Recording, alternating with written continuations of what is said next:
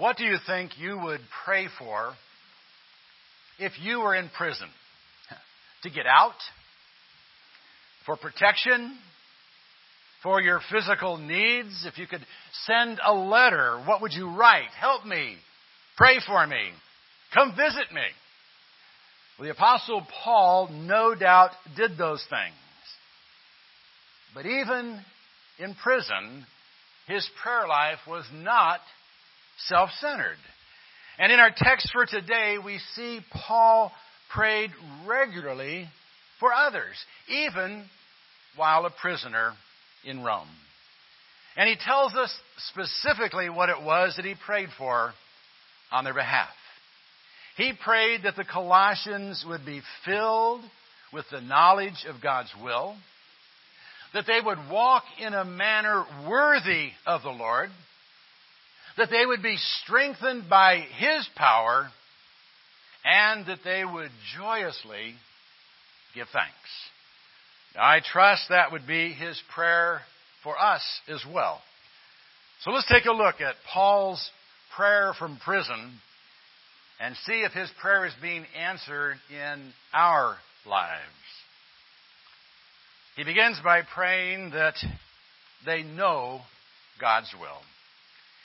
He says, "For this reason also, since the day we heard of it, we have not ceased to pray for you and to ask that you may be filled with the knowledge of His will in all spiritual wisdom and understanding."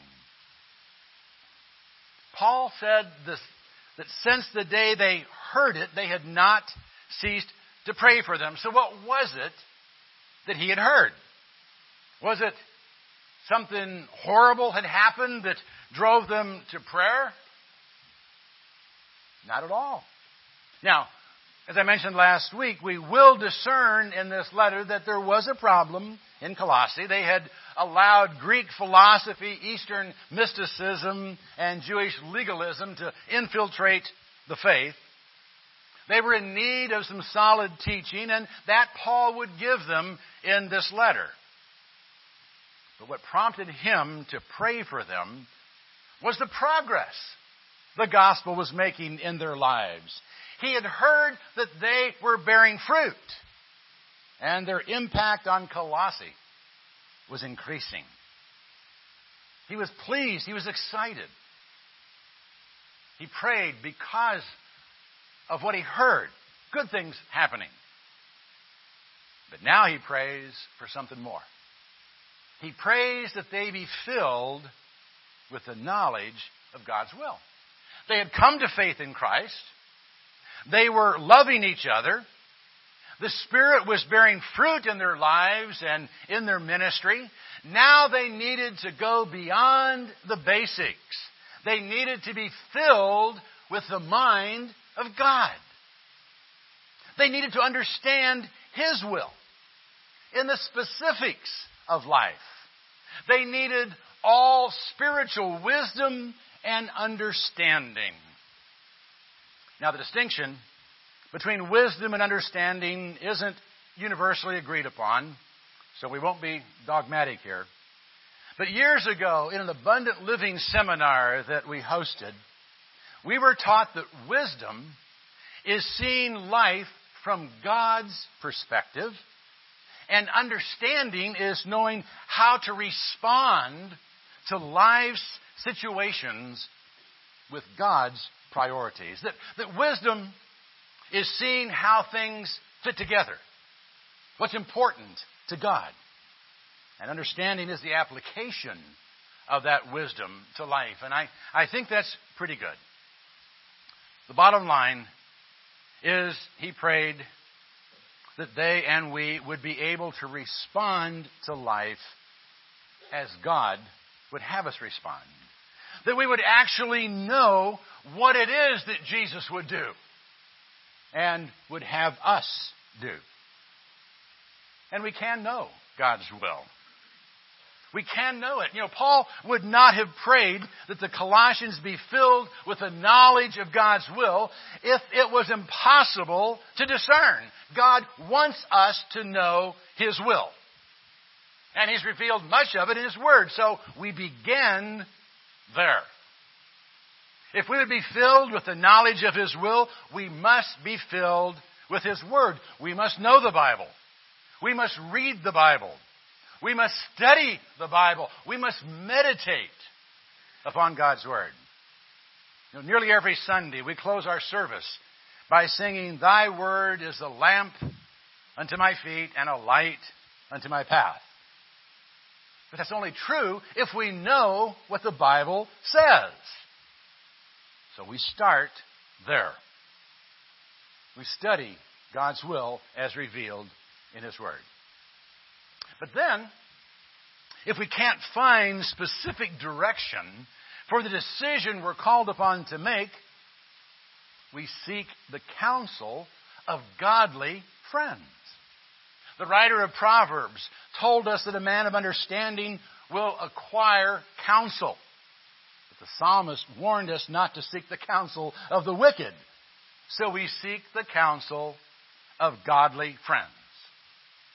And since Jesus told us that He is in our midst, when 2 or 3 are gathered together to make a decision, and that what we are seeking will be done for us by our Father in heaven, we can confidently seek God's will through the agreement of godly friends. So don't be afraid to seek godly counsel when trying to discern God's will. Then, look to the circumstances of life. Now, alone, they are not a good guide to discerning the will of God, because not all circumstances are of God. But looking for open doors and opportunities that are in harmony with God's revealed will and with godly counsel can help confirm God's leading in some matters. And then, of course, pray for discernment. Pray that God will convict us of His will through a spirit that is in tune with His Spirit. Listen for a still small voice that comes from within. And then look for a sense of peace that comes when you know a right decision has been made. Now, if we honestly pray to know God's will, He will make sure we know it. He wants us to know His will. He's not hiding it from us. He simply wants us to walk by faith, not by sight. That's why He doesn't send us a text message every morning telling us what to do. He wants us to walk by faith, not by sight. He wants us to trust Him and to actively seek His will by entering into a personal relationship with Him where we openly and freely bring things before Him. He wants to walk with us through life. He wants us to pray and talk to Him. We must never forget, however, that in spite of the fact that God's mind can be changed through prayer, the fundamental purpose of prayer is not to persuade God to do what we want. It's to discern what He wants and to get in tune with His will. And that's where Paul begins in his prayer for the Colossians. He prays that they be filled with the knowledge of His will in all spiritual wisdom and understanding. Now, admittedly, at times, finding God's will can be difficult. But to be honest, finding God's will is the easier part. The hard part is doing it. So Paul continues praying that they walk worthy. So that you may walk in a manner worthy of the Lord, to please Him in all respects, bearing fruit in every good work, and increasing in the knowledge of God. To walk means to live. It's Paul's prayer that believers live lives worthy of the Lord. Now think about that for a moment. A life that is worthy of the Lord. A life that He would live. A life that honors His name. A life that reflects what He's done for us. What kind of life would that be? Well, Paul says it would be a life that pleases Him in all respects. But how in the world can we live a life that pleases God in all respects? That's impossible if perfection is expected. But God doesn't demand sinless perfection from us in order to be pleased with us. He doesn't expect us to do what He knows we could never do. What He does expect, however, is that we are making progress, that we're bearing fruit and increasing in our knowledge of Him. You know, parents are pleased when they see progress in a child, when they see a child growing and maturing. And God is pleased when He sees us bearing fruit in every good work. And yes, good works are the fruit we're expected to bear. Our relationship with God must be reflected in our behavior, in the good we do.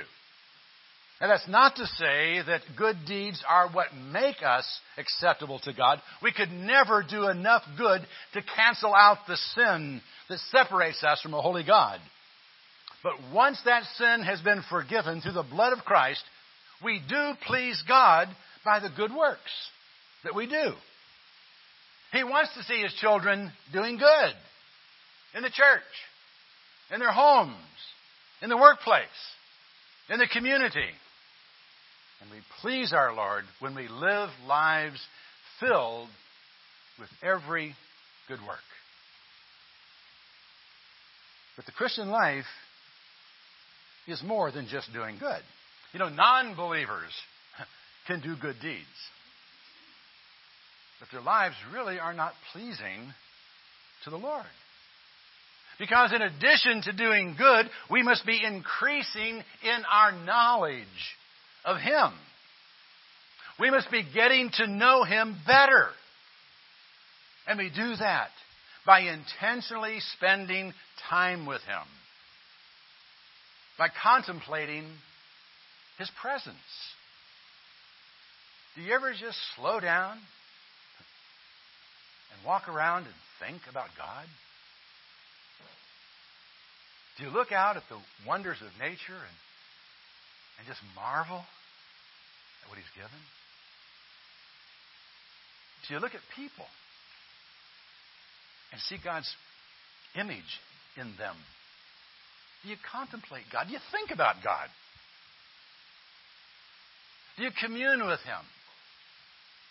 Do you pray? Do you enter into a season of prayer? Do you have moments of prayer when something happens? When something good happens, does a thank you just come out? Do you commune with Him? Do you meditate on His Word? Do you think about it? Not just reading it so you can say, I finished it today or this year, but do you think about it? God wants us to know Him and know Him better and better. And that pleases Him when we do that. And the more time we spend with Him, just getting to know Him, the more we'll be like Him. And the more we'll be able to draw from the enabling power to do the things that please Him. And that is the key to really being able to walk in a manner worthy of the Lord, being strengthened by Him. And Paul continues. Strengthened with all power according to His glorious might for the attaining of all steadfastness and patience. Now, sometimes we feel so powerless to do that which is right. We need power to go beyond ourselves, to do God's will. And He knows that. So He gives it to us if we'll ask for it. And Paul prays for it on their behalf. He prays for the Colossians to be strengthened with all power according to God's glorious might. Now again, he wouldn't pray for it if God wouldn't give it. So we learn here that God will give us power according to His glorious might. And that certainly ought to be enough power to do anything He wants us to do. Power in accordance with the glorious might of an omnipotent, all-powerful God is promised to us. Don't say, I just can't do it. You can. His power is available to you if you ask for it. He's willing to give it if we just ask. You know, Jesus said we have not because we ask not. So ask. God's not going to turn down that request. He's not going to say, oh, well, sorry, I don't think I'm going to give you enough strength to do my will. That's ridiculous. His power is available, and it is sufficient to live lives in keeping with His will. It's available for the attaining of all steadfastness and patience. Through His power, we can endure every circumstance of life. That's what steadfastness means. We can hang in there. We can stand firm, no matter what. Life never gets too tough for us if we are relying on the power, God's power, to strengthen us. For as Paul said in Philippians 4, I can do all things through Christ who strengthens me. If you believe that, do it. Don't cop out. The former president of Wheaton College used to tell his students, it's always too soon to quit. I like that. And that is the steadfastness that Christ can give if we'll ask for it. And He not only gives us power to deal with circumstances of life, He also gives us the power to deal with people. And that's what the word translated patience signifies here. Patience with people. Through Him, we can be patient with all men. We can take whatever it is they give us. No one can make us lose it if we're being strengthened with all power that is in accordance with His glorious might. The same might that enabled our Lord to say from the cross, Father, forgive them. They know not what they do, can be ours if we ask for it. So we can not only know His will, but we can do it because He supplies the power to do it. It's a promise. In light of that, we can face life victoriously and joyously. Verses 12 through 14. His prayer continues, joyously giving thanks to the Father, who has qualified us to share in the inheritance of the saints in light.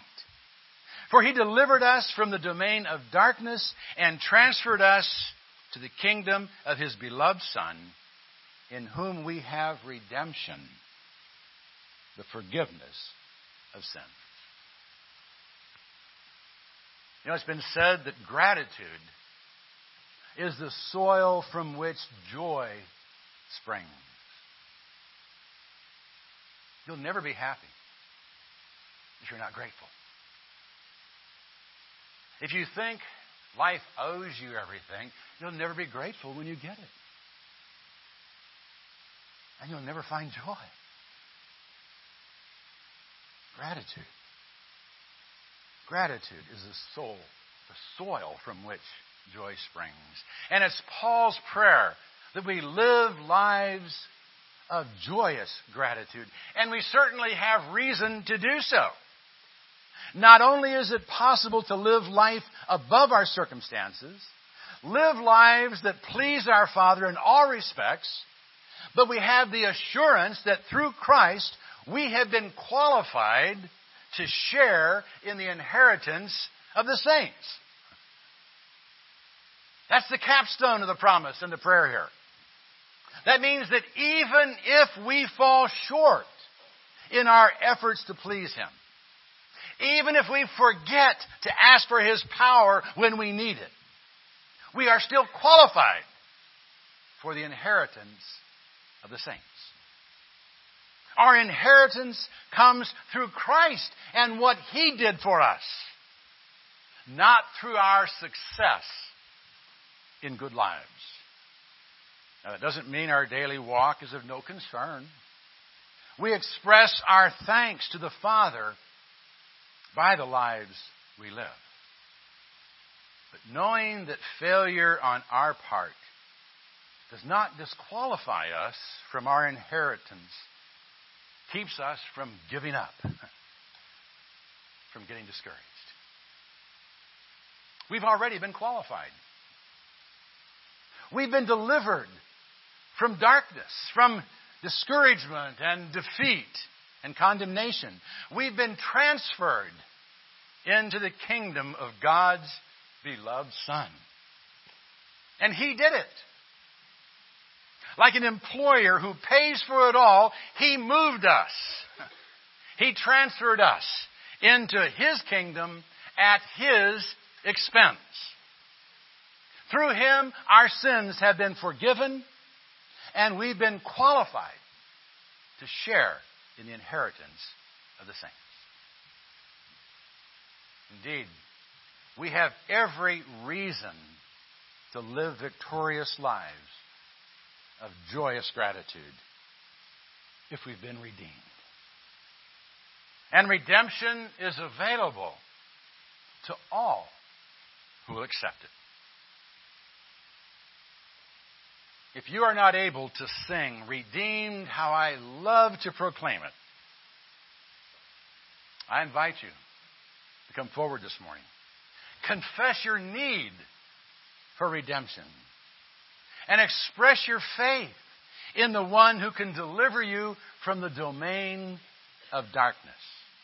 The one who can fill you with gratitude that will motivate you to seek the Lord's will in all things, to walk in a manner worthy of Him, and to ask for the strength to please Him in all respects.